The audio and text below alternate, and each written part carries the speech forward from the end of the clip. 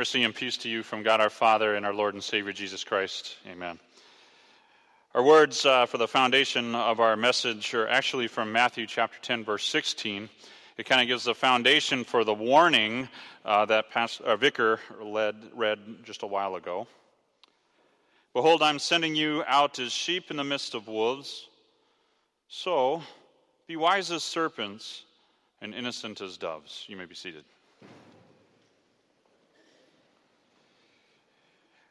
At this point in the scriptures, in Matthew chapter 10, there's a series of warnings that Jesus is giving to his disciples. He's getting set to send them out in groups of two to minister to the area around them. It's kind of a test the waters as you go out and share my story, is what Jesus is empowering his disciples. And he's instructing them in the early part of this chapter. He says, listen, go nowhere among the Gentiles and enter no town of the Samaritans, but go rather to the lost sheep of the house of Israel. That's from Matthew 10, verse 5 and 6. Jesus wants his disciples to start off by going into what should be a safe area. But if you remember when Vicar was reading the lesson from the Old Testament, Jeremiah 20, Jeremiah was actually pressing a word against the people of Israel, God's chosen people that were acting like a stiff-necked bunch of people and were refusing to follow God's commands. Jeremiah was being persecuted by a priest, no less, and so Jesus wants the disciples at this point in his life to know it's going to be tough even ministering to my own. For I came into the world, but my own did not receive me. Jesus reminds us. So he's reminding you and I today that we are being sent out as sheep amidst the wolves, but we want to be wise as serpents and innocent as doves. And in the early part of our gospel lesson for today, Jesus tells us, brother will be delivered over to death, and father will deliver his child, and child will rise against their parents, and they will have them put to death, and you will be hated for my name's sake. Thus says the Lord, yea, God, thanks for the encouragement.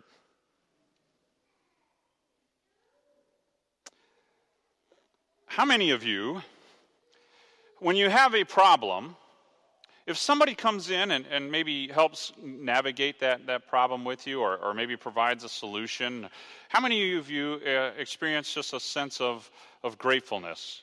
You're grateful when there is actually some help to the midst of a challenge that you have. I remember from my own life experience when I was working ambulances, many times we would show up on scene, and before we even get out of the ambulance, the faces of the family members of the hurting would go from one of distress and worry to one of just relief. Because somebody was there to help. And then after we packaged up the person who was hurting and sent them off to the hospital, many times they would come and say thank you. And when you have someone solve a problem for you, you probably express thank you or gratitude. You're grateful for it. Well, Jesus doesn't have that same experience. He comes to solve a problem, and here's the problem that we are all facing. It often is referred to in our baptismal rite, where we're reminded we're all conceived and born sinful. We're under the power of the devil until Christ claims us as his own, and we would be lost forever unless delivered from sin, death, and everlasting condemnation. Do you hear the problem? Everlasting condemnation. Under the power of the devil unless Christ acts. Okay. Who here loves Jesus? Raise your hand. I mean, you're here for a reason, right? Jesus invited you. It's a good thing. You're grateful for what the Lord has done. But this idea of everlasting condemnation and the knowledge that we have that Jesus is the solution, that Jesus did act as the Savior of all mankind, to the world, they want no part of it. Jesus came to work salvation for us, and he was the one, and he alone endured a whole wave of wrath from God as he was experiencing the punishment for guilt of sins that he did not commit. He hung on that cross. He was murdered, if you would, only 3 days later to rise again and ascend into heaven. And now he offers that salvation to everyone who would freely take it. It's a free gift, as we have from Romans chapter 6. God's gift of salvation, it's a free gift. Who loves free stuff? You know, I bet if we were to do an experience, if we were to take the marquees that we have in church, and we were to say something like, free beer, do you think there would be a line? Do you think there would be a line if we were to say, guaranteed health and life and vitality? Do you think people would come? Whole industries are based on that, right? Isn't that the promise of the gospel? Life, health, and vitality? Sure, we don't get that until we get to paradise, but isn't that the promise of the gospel? Jesus wants us to have life and have it to the full. And yet, where are the lines? There's something at work here. Jesus has a good message. He is the message that we need to hear, but there's something at work against that message. It's sin, death, and the devil. And they are fighting a war of lies against the proclamation of the good news of salvation. It's a bunch of con artists. And it's convincing the world, and yes, even you and I in our sinful nature, that what is good is really bad. And what is bad is really good. I mean, you're hearing phrases like this, right? There's a new normal. God wants all things. If he were to send it would be this way now, right? There's this whole idea. Oh, churches, you're out of touch. Get with the program. Get with life the way it's supposed to be. It's all that con artist game that's being given. Sin, death, and the devil fighting a war for your soul, wanting to see you destroyed. And people are being persecuted for the truth of the Scriptures. And the gospel message is actually meant to be an encouragement. Jesus is giving us the warning of how bad it's going to be to show us that he's in control. He recognizes, yes, it's going to be tough. You are going to be ministering in the face of persecution. Many will lose their lives, especially in the disciples' day and age, for the faith. And these words from Matthew chapter 10 give comfort to the persecuted Christian around the world because it reminds us that God is in control. He's not some distant God that says, it's a bummer to be you. I'm glad you're following me. And that's not what God is saying. No, he recognizes and he puts words like this in Scripture for us from 1 Corinthians. He says, the word of the cross is folly to those who are perishing, but to those of us who are being saved, it is the power of God. This word of encouragement reminds us of the opposition that we're going to face in the world. And yes, there is opposition. I remember talking with a young lady who was all excited to be applying to a school of genetic science. And she was told in the application process at the interview, if you're a Christian, you do not want to be seen practicing that because no self-respecting scientist practices the Christian faith. There is persecution. Needless to say, she did not sign up for that school. She found another school where she can hold on to her faith without ridicule. Do you find comfort in knowing that God understands? Do you find comfort in knowing that God understands it's tough to share his word, that you will face rejection and maybe even persecution? Who finds comfort in that? Okay. Now, knowing that up here, who wants to go with me right now, and let's just go downtown and we'll just start telling people about Jesus. Everybody going to sign up right now? You see how it works? It's a little nerve-wracking, isn't it? Oh, wait, when the rubber hits the road, it's tough. We don't want to face that judgment. And some of us, even in churches, and I pray it doesn't happen here at St. Lawrence, but when and if it does, we pray for forgiveness, that sometimes we're willing to water down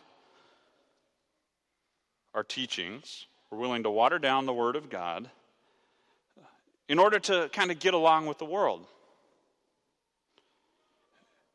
And we don't want to be in that business. We don't want to be motivated by fear. We don't want to do things out of fear because we have a God who's more powerful than all things. And he reminds us in a scripture in Matthew 10, later on in that chapter that Vicar read, he says, "Do not fear those that kill the body but can kill the soul. Rather fear him who could destroy both body and soul in hell." What's he talking about there? He's talking about himself. Fear me. And what does it mean to fear God?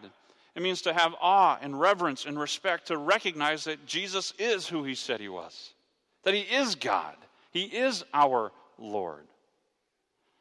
There's a lot of folks that hold on to the frilly and the lovey part of Jesus. Oh, Jesus is love. Jesus is my buddy. And that's good. But we don't want to do it at the expense and the reminder that Jesus is also judge.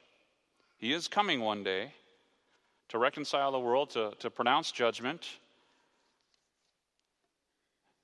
And he doesn't want anybody to be caught in that weight or caught in that wrath. And so the gospel message for you and for me is a sweet message. It's a blessing for those of us that believe.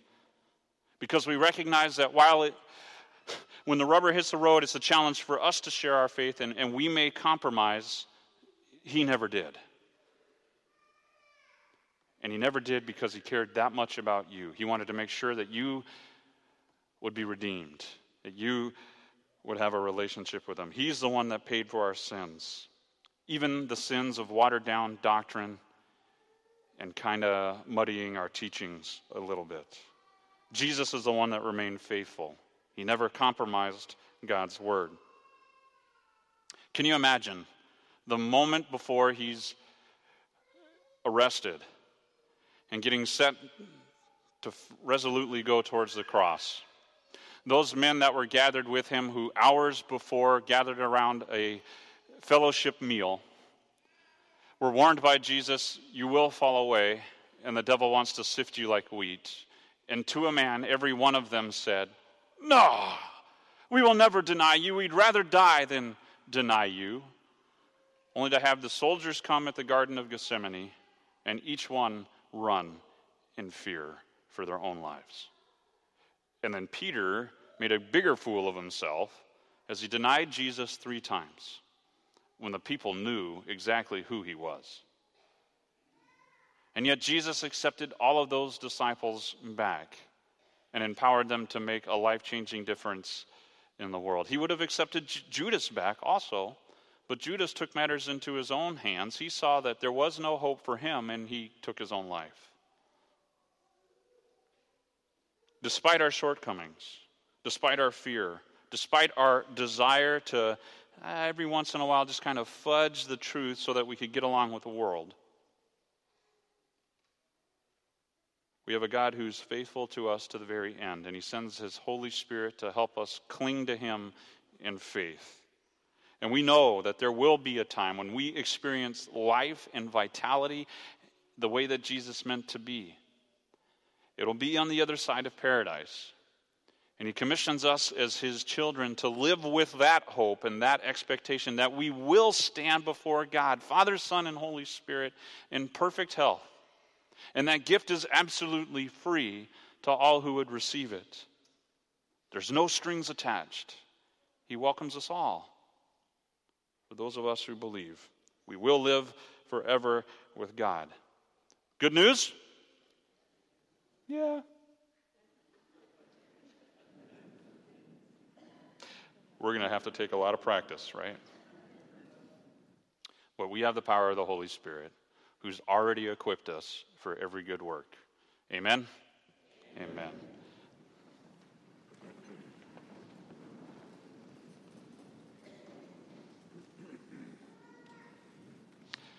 Now may the peace of God, which surpasses all understanding, guard our hearts and lives in Christ Jesus. Amen.